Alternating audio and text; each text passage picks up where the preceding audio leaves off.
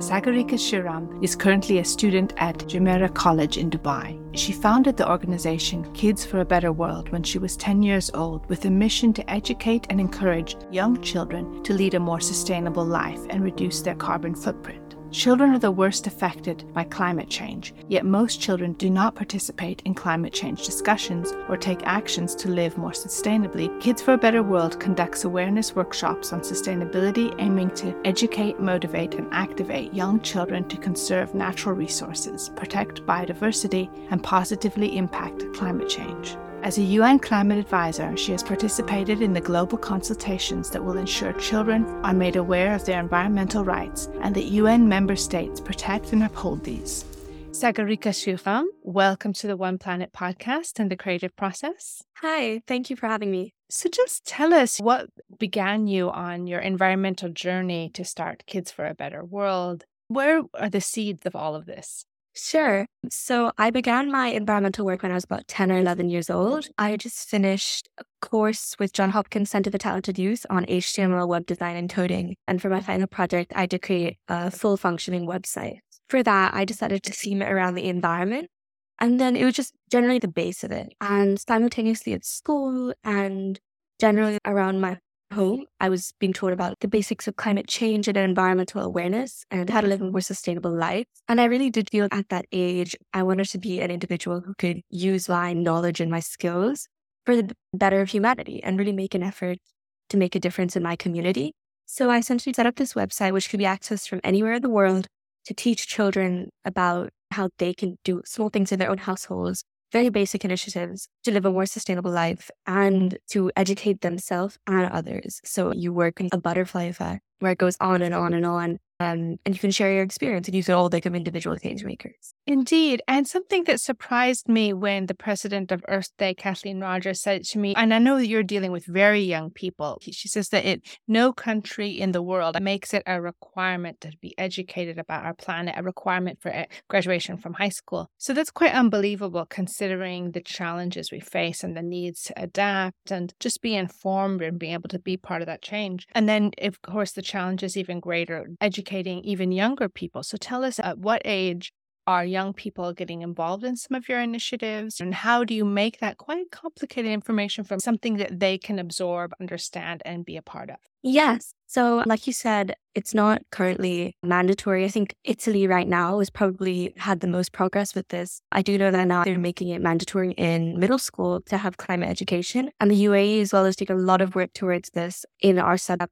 We have something called moral studies here in the UAE, which is mandatory, and they're trying to put climate education components in that. I'm dealing with the age of 8 to 16 is what I've been focusing on with Kids for a Better World. And the biggest thing is if you overcomplicate it, they tend to just switch off. Nothing stays retained. And it can be extremely overwhelming. And I think focusing on educating children, you should always be aware of their mental health and ensure that if you are telling them something, you're not sending the wrong signals. I can imagine if I was 9, just hearing that by 2050, if we don't work towards climate awareness, could be that we don't have planet Earth. That's just mind-blowing. Even now at 17 years old, I can't process that. So what we focused on is that keeping the information concise and really simple. It shouldn't be a chore to live a more sustainable life. It shouldn't be like a lesson. It shouldn't be a class. A child should want to make that difference. A child should feel the need to work toward creating environmental change. And we've partnered with numerous organizations here in the Middle East and globally with other members of the youth who are doing a lot towards the community. I think when it becomes youth educating the youth, children are a lot more receptive as opposed to an adult because you can relate more to someone who is your age. And that is the biggest thing for me, is that I don't want it to become a class, because I imagine at that age, I would have found it extremely boring if I was being taught it in everyday school, because I have that mental block at that age that I don't want to do schoolwork out of school. So it was important to me that I got it through to children in an interactive way, which they could participate in, and they could therefore teach other people the skills that I've taught them. And I wonder, being in the UAE and Dubai, it's very high tech, and you have different sets of challenges, but of course, much of the wealth is founded on fossil fuels. What are the roadblocks in terms of getting that education out there and not renouncing what has made Dubai successful, at the same time acknowledging we need to adapt, and how do we use the technologies? So Dubai right now is doing a lot towards living very sustainably. We have Expo 2020, and they have a complete pavilion dedicated to sustainability. It was mandatory for you to go see Expo 2020 and visit the sustainable site so that you are told about what's happening. We also have Sustainable City. We have the Ski Dubai is used to power the air conditioning for the whole mall. So there is a lot that is being done recently within the community in Dubai. But I do think the biggest roadblocks would potentially be getting through to everyone. I think when it is a place like Dubai, because there's so much going on and it's a very business intensive place, it can be hard for a child to have a voice here because you're surrounded by so many powerful people that it's like you can almost feel a little bit underwhelmed. But I do feel grateful that I've been supported by so many people. The KHDA here, which is the education department of the government, have been working alongside me to help me get through to different schools. I've worked with a lot of local organizations who've helped me connect and meet so many children who are like me. And it's almost become like a community, which has definitely helped ease those roadblocks. It's stereotypical to think that how can you live in Dubai and lead a sustainable life, right? But I think that they are doing a lot towards that, especially with COP28 happening at the end of this year. There is a lot of progress that is being made. And speaking of that progress, tell us about some of your partnerships or support from the government, how we're stronger when we work together. So over the past few years, my first initiative was conducted with Emirates Environmental Group, which is a local environmental organization here. And I did that when I was about 11 or 12. And when I worked with them, it was a little bit of a push in the right direction for me because I did feel that Emirates Environmental Group, as supportive as they were with me and as much as they educated me, and they provided me with the right resources to conduct my first workshop, which I collected 1,000 kilos of household paper waste. And I got a tree planted in my name. And whilst that was definitely very helpful, it taught me a lot. I do feel like it was a little bit commercialized. And I didn't really enjoy the fact that I wasn't given that motivation that I wanted. And I felt that I needed to run my own organization to get that. I needed to teach children that it's not like you're not one child in a math. The efforts you are putting towards it are making a difference. So that was also a little bit of a push in the right direction for me when I set up Kids for a Better World. But beyond that, I've partnered with a lot of local organizations, especially with the government. I used to work with Day for Dubai, which is an organization conducted by His Highness Sheikh Hamdan. And it was essentially an organization where they said that if each UAE resident put together 24 hours towards sustainability, charity work, community service, that large-scale change could be made. And I do believe that was one of my most inspiring and motivational path-breaking events because I felt like working alongside someone who does have so much influence here, it really did make me feel like a lot of work is being done, and being so closely associated with that, it gives you a realization that what you're doing is making a difference. And then in India, of course, you're facing different set of challenges. Of course, there's a high-tech sector as well. As you think about customizing or bringing out your initiative to other countries, how would you customize that to those regions? I'm on the board of the United Nations Child Rights Committee, and we're currently working on something called the General Comment 26, which essentially considers these aspects. It's a document that states the demand, the requests that children want when it comes to environmental awareness, and the fact that children of all different backgrounds and different nationalities, regions, should all have the opportunity to have a say in what's going on our planet. And they should have a say in the decisions that are being made, since it is going to affect our future. And it shouldn't just be limited to children who are based in more populated places or more well-connected. It should include everyone.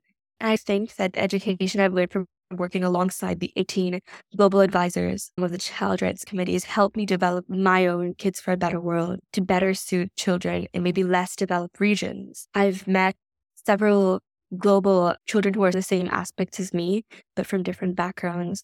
And I'm working alongside them to see how I can adapt Kids for a Better World to suit the children in their regions. But I think the technology specifically has been a blessing. Although maybe it does not access children in lower developed regions, it certainly does help you get more connected with people globally, which if it was more of a physical one-on-one, like face-to-face project, would not be possible. And I still want to focus on getting your children in places they don't have access to technology.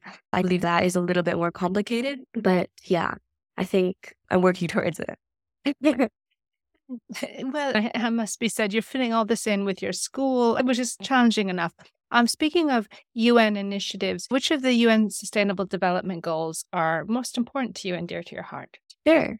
Kids for a Better World focuses on the United Nations Sustainable Goals 13, 14, and 15. So just focusing on land below water and the environment. Essentially, I think obviously for an organization focusing on environmental awareness, those are the biggest components. I do believe that I'm sort of trying to recently at least focus on different aspects of the United Nations Sustainable Development Goals. I know a few of them relate to climate education, and I've recently been focusing a lot on that, especially during the COVID-19 pandemic, where we've switched to online learning for a very long time. I think climate education is essential in those situations because you're confined to this one spot, and not only with single-use plastic waste increasing, but along with masks and other sort of pollutions that just come up in the past 2 years, climate education is essential because you do need to be taught about how to deal with. What do you think is something about the climate crisis in the current moment that first world countries might overlook and is much more prevalent in third world countries? Off the top of my head, I would like to focus a little bit and understand the differences between first generation countries and obviously lesser developed regions. I'm applying to the USB University and my dream school currently is Yale, but obviously that's extremely aspirational. But I currently did college tours last summer and I really did love the programs that Yale had towards especially environmental studies. And I think, especially with the work I've been doing, that's definitely something I would enjoy. I've avoided the environmental science route because I view my environmental work from more of an advocacy aspect. And I find that more interesting. Not to say that environmental science is something that I'm not interested in, but I'm more suited for environmental studies, I think. Yeah, I think that's important because a big aspect of what you do and you emphasize in reaching out to people is that everyone can be involved. You don't have to understand the complications of science. You don't have to have a maths degree.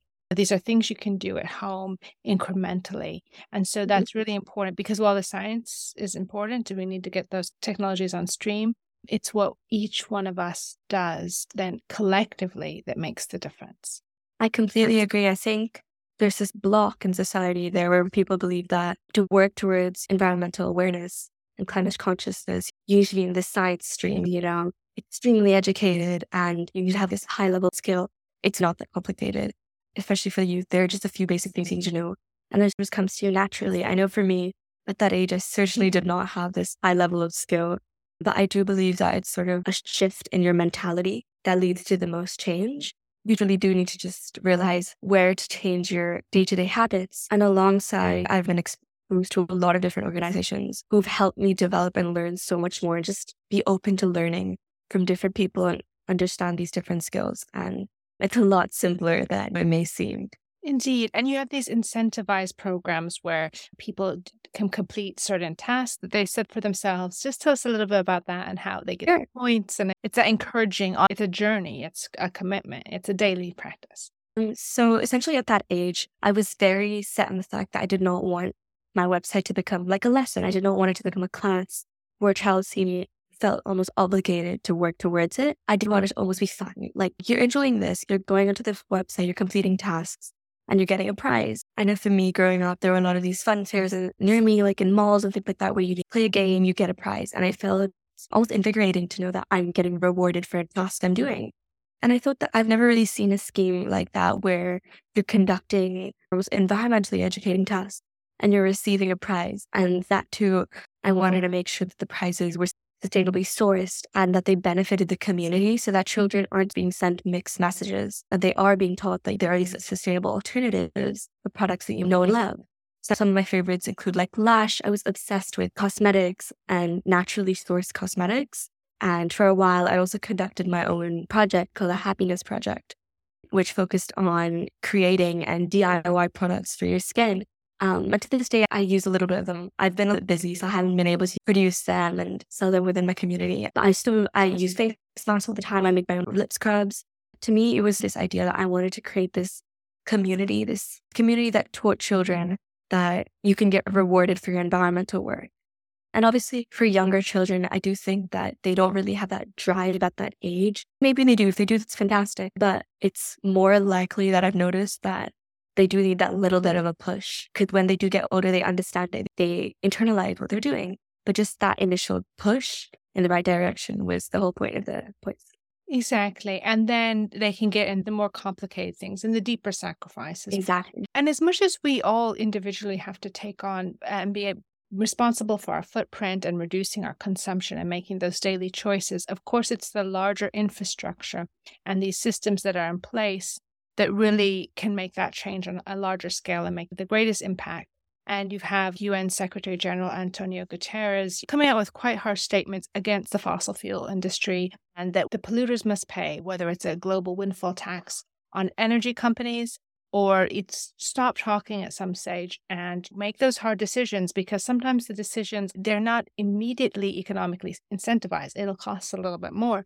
But then, of course, with renewable energy in the end, in some ways now it is cheaper, even renewable energies, if the fossil fuel industry wasn't so heavily subsidized in a way that it is. So in terms of in Dubai and the UAE, what are some of those hard decisions that you're seeing or that are being slowly implemented? I think in Dubai and the UAE specifically, it has this impression to be this glistening city. You see skyscrapers everywhere you go. There's a stereotypical idea that everybody's rich. You see Rolls Royces on the roads and things like that. And obviously from an environmental standpoint, that can be perceived as terrible for the environment. But I think that Dubai is doing a lot recently. I did mention sustainable city, and obviously towards COP28, a lot of efforts are being put in place. But specifically, I think now there are a lot of rules and regulations. Recently, they introduced a tax on plastic bags. So essentially, you're charged for single-use plastic bags if you require them, a supermarket. And I think within schools as well, your children are being taught, and it is now mandatory to teach them climate education in certain subjects, not only geography or biology, but along with our moral and social studies, because they're being taught to interact with the local community, and that is essential. And then just beyond that, in our buildings, and especially like Burj Khalifa, which is the world's tallest building, they're implementing solar panels on it. And that is, I think, groundbreaking, because essentially when you view a building like that from a global perspective, it can be perceived as obviously terrible for the environment.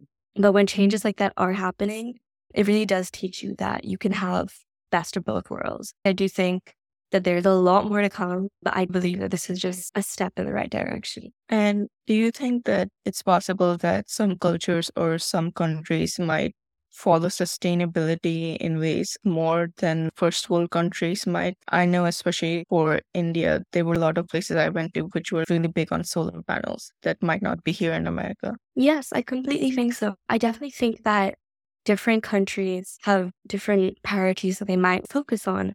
And I do think that in first world countries, although they might have more access to education and environmental awareness, it's not the biggest priority. There may be other goals that need to be fulfilled. I recently went to Switzerland for a climate conference back in 2022, and there was a lot of work there that was being done towards sustainability and climate consciousness.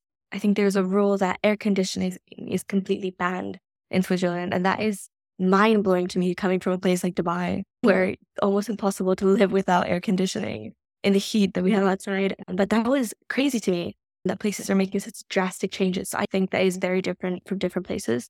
But I do think that's also changing now. And that gap is becoming smaller and smaller because countries are understanding that this is essential. This is a priority that needs to be focused on if developments want to be made in the long term. And how do you think, with your Kids for a Better World and prizes that you aim to give out and all these projects, that it might impact kids from different cultures? Yeah, I went to COP27 recently in Egypt, at Sharm el-Sheikh, and that was probably the first time in my life where I've met so many people in one room. There was about 40,000 people focusing on the same goal. We all have the same mindset. That's the one common factor, is that we're all from different backgrounds, different ages, different regions, but we all have that one goal that we're focusing on. That was extremely inspirational. I worked a lot on the children's climate and education pavilion during COP27. I was speaking to people who were saying that their home is at risk. And it's something that it's so complicated to wrap your head around. And it just it educated me to know that meeting these children from different backgrounds helped me get a deeper understanding and connect to the work I'm doing. And I think that especially in this industry, you are constantly educated and you can never be in a situation. You can always learn from others. That's also the point of Kids for a Better World, is that you're learning from children. It's not only me who's teaching children, but I'm learning from them, and it's a mutual connect. Indeed, it is an industry with a green industry, but also looking at the attendees at the COP27, COP26, The number of lobbyists, they said from fossil fuels, I don't know the exact numbers in the end, but it's actually outnumbering some of the environmentalists taking part. So we really have to be careful about this greenwashing. And when it's just about talk or it's just about window dressing for the profiteering that's taking place. So your direct experience of COP27, do you feel more than heard? Do you feel a part of it? What did you find positive coming out of it? And where did the frustrations arise? Yeah. So I think a very big focus in the past few years was the idea that children are being used. It's to limit children being used in the form of tokenism. This idea that children just being presented as marketing schemes. Like, oh, we have the youth working with us on our projects. It's extremely popular. There's a very big risk that is happening with a lot of large countries approaching you to have children on posters and things like that. But there's not a lot of deeper change that is happening. And I think even at COP27, I definitely met a lot of people who were sharing their experiences with me relating to these situations. I think it was definitely inspiring to know that you were listening to people really share their stories, and you were seeing the change that was being done. I think the biggest and maybe the most frustrating thing at COP27 for me was that children were not being used in negotiations. When it comes to policymaking, it is affecting us. It is our generation that is going to be affected the most. But somehow we were not included in that. Our voice was not being heard in negotiations. And I know a lot of focus is being put on that now at COP28. I think my biggest issue with COP27 was that I knew overall I heard about one situation where a child was being put and included in negotiation. Because beyond that, you're hearing about these negotiations. You're not kept in this room. You're hearing about the conclusions that have been made, but you're not involved in the discussions that are happening. And yeah, I do believe that was frustrating because I think that for the amount of work I'm putting in and children my age are putting in, what is it if you're not being included in these large-scale global decisions? And I think it's almost like you're being told one message, you're being supported by these large governments and these powerful people. But I would have loved to see more voices being presented when it comes to negotiations. But yeah, I know COP28 is focusing a lot more on that, for what I've heard. As a first-year student in a sustainable-based major, having this interview with SAGARIKA SRIRAM was especially inspiring to me. It was good to know that not only has she gone to big parts like UN conferences, but also taken part in local projects in her area, because big or small, every action has an impact on our environment. SAGARIKA is right. Oftentimes, kids don't know the impact that we are having on our environment or why we should take actions to help along the way. By giving good incentives like points or sustainably based prizes, not only does it encourage kids to help the environment by taking sustainable actions, but teaches them about the impact we're having so they can go ahead and tell the kids around them, therefore spreading the word. I admire SAGARIKA's determination to not only reach kids at a high privileged place or kids who have access to technology, but kids at lower privileges as well, or kids with poverty or kids who don't have an access to technology. Because, like SAGARIKA said, the most important part is that our generation and the kids who are there now are the ones who will be affected by the environment later. And therefore, kids should also have a say in the decisions that are being made for the environment in our world right now. I think Kids4abetterworld is one organization among many that has a big impact on students all over. And I think that it's very important for us as adults to reach these kids and educate them about the environment, so we all collectively know about the impact that we are having and what we can do to better it. And now, back to the interview. Yes, indeed. It's a question about whether the planet, above all for your generation, is viable.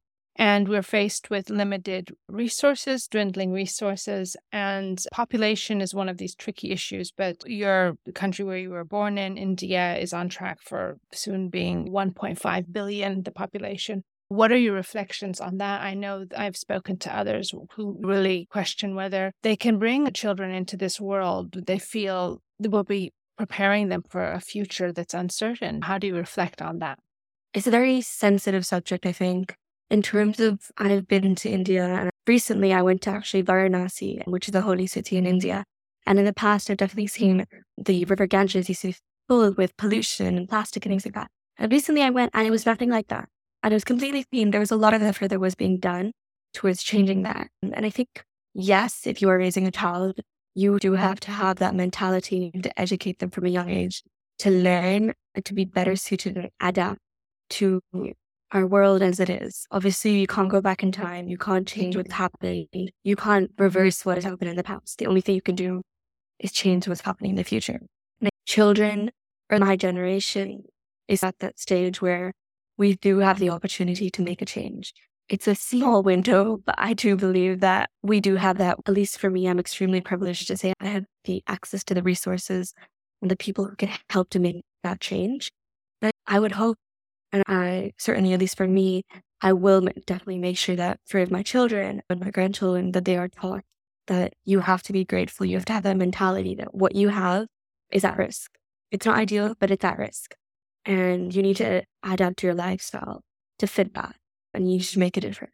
And so I'm wondering, who were your teachers and mentors that imparted this passion for commitment to the planet? What did they teach you? So I think my biggest mentors were my parents. My mom was incredibly supportive from the start, whether it be driving me to workshops or taking me on different trips. She's definitely been very supportive, especially now during my A-levels. It can be extremely overwhelming a lot of the time, whether it be school, high school, my environmental work. It's all a lot in my head a lot of the time. I do think that she's in that stability beside me that's helped me get in the right frame of mind when I am doing this. And I do believe she's definitely been there to help me and motivate me. My dad, on the other hand, has always raised me to live a very sustainable and environmentally conscious lifestyle. Since I was young, we've had our own kitchen garden and we've grown our own fruits and vegetables all at home. I've been raised in the environmental community, and it's called the green community. So around me, I'm surrounded by plants and animals. I have a little puppy, and I've always had this deep understanding to the environment. And when I was younger, I remember my parents used to tell me that if you don't protect the environment, imagine what could happen to Simba. Simba's my dog. When they used to say what could happen to Simba. And I was always then at that age, if I don't do something, that's crazy. It's almost this responsibility that was instilled upon me. And I'm extremely grateful for that. I think as a household, I've been educated, and I do hope to do that for my children, my grandchildren. And that's extremely important to me. And I think my school has definitely been very supportive. When it comes to different workshops, they've given me a little bit of this leniency and helped me manage both aspects, school alongside my environmental work. And I think that balance, it would be a lot harder. But I think that I'm very grateful to have both those aspects and very supportive. As you think about the future, share with us some of your fondest memories about the beauty and wonder of the natural world and what you would like young people to know, preserve, and remember. So for me, one of these moments where I had an awakening almost was when I went to the Maldives when I was 12 or 13. And I remember we went swimming and snorkeling and we were underwater. It almost felt like a scene out of a movie where I saw these incredible corals, and I remember seeing a stingray swim past me. And then seconds later, I saw a plastic bag underwater. And it was ironic. It was like you could see these two worlds. And I didn't enjoy the feeling that I'm seeing so much beauty, but you can also see that little bit of destruction that's happening. And I think that the interconnectedness of the environment is just what's so beautiful about it. If you think about it, in the past, we've lived this symbiotic relationship with the nature, the flora, the fauna, and us as individuals. And recently that has been out of balance, especially in COVID-19. A little bit of that was definitely restored, because I know I've seen footage all over my social media of gazelles roaming roads, kangaroos in Australia just on the main road. I know for a while someone saw camels on the highway over here during COVID-19. And it's very incredible to see how at that time period where we were confined to our own spaces, you can see how the natural world is becoming more connected. And I think that is an extremely beautiful aspect of Earth. We've been taught to live connected, and that connection has been naturally made there. And then especially for my children, I think, and the future generations, I believe that you need to keep that there. You can't, with globalization and increased reliance on fossil fuel emissions and things like that, it is a very high risk that you deprioritize the natural environment and you focus on other aspects, such as expanding urban environments and things like that. And whilst that is beneficial from an economic standpoint, think about the other things. You need to be taught that if you do lose a natural environment, it is eventually going to affect you. I heard about a statistic a while ago where essentially if all the bees die, soon later life doesn't exist. And I think just little things like that where you don't notice, you don't know how important these little effects and these key factors can be.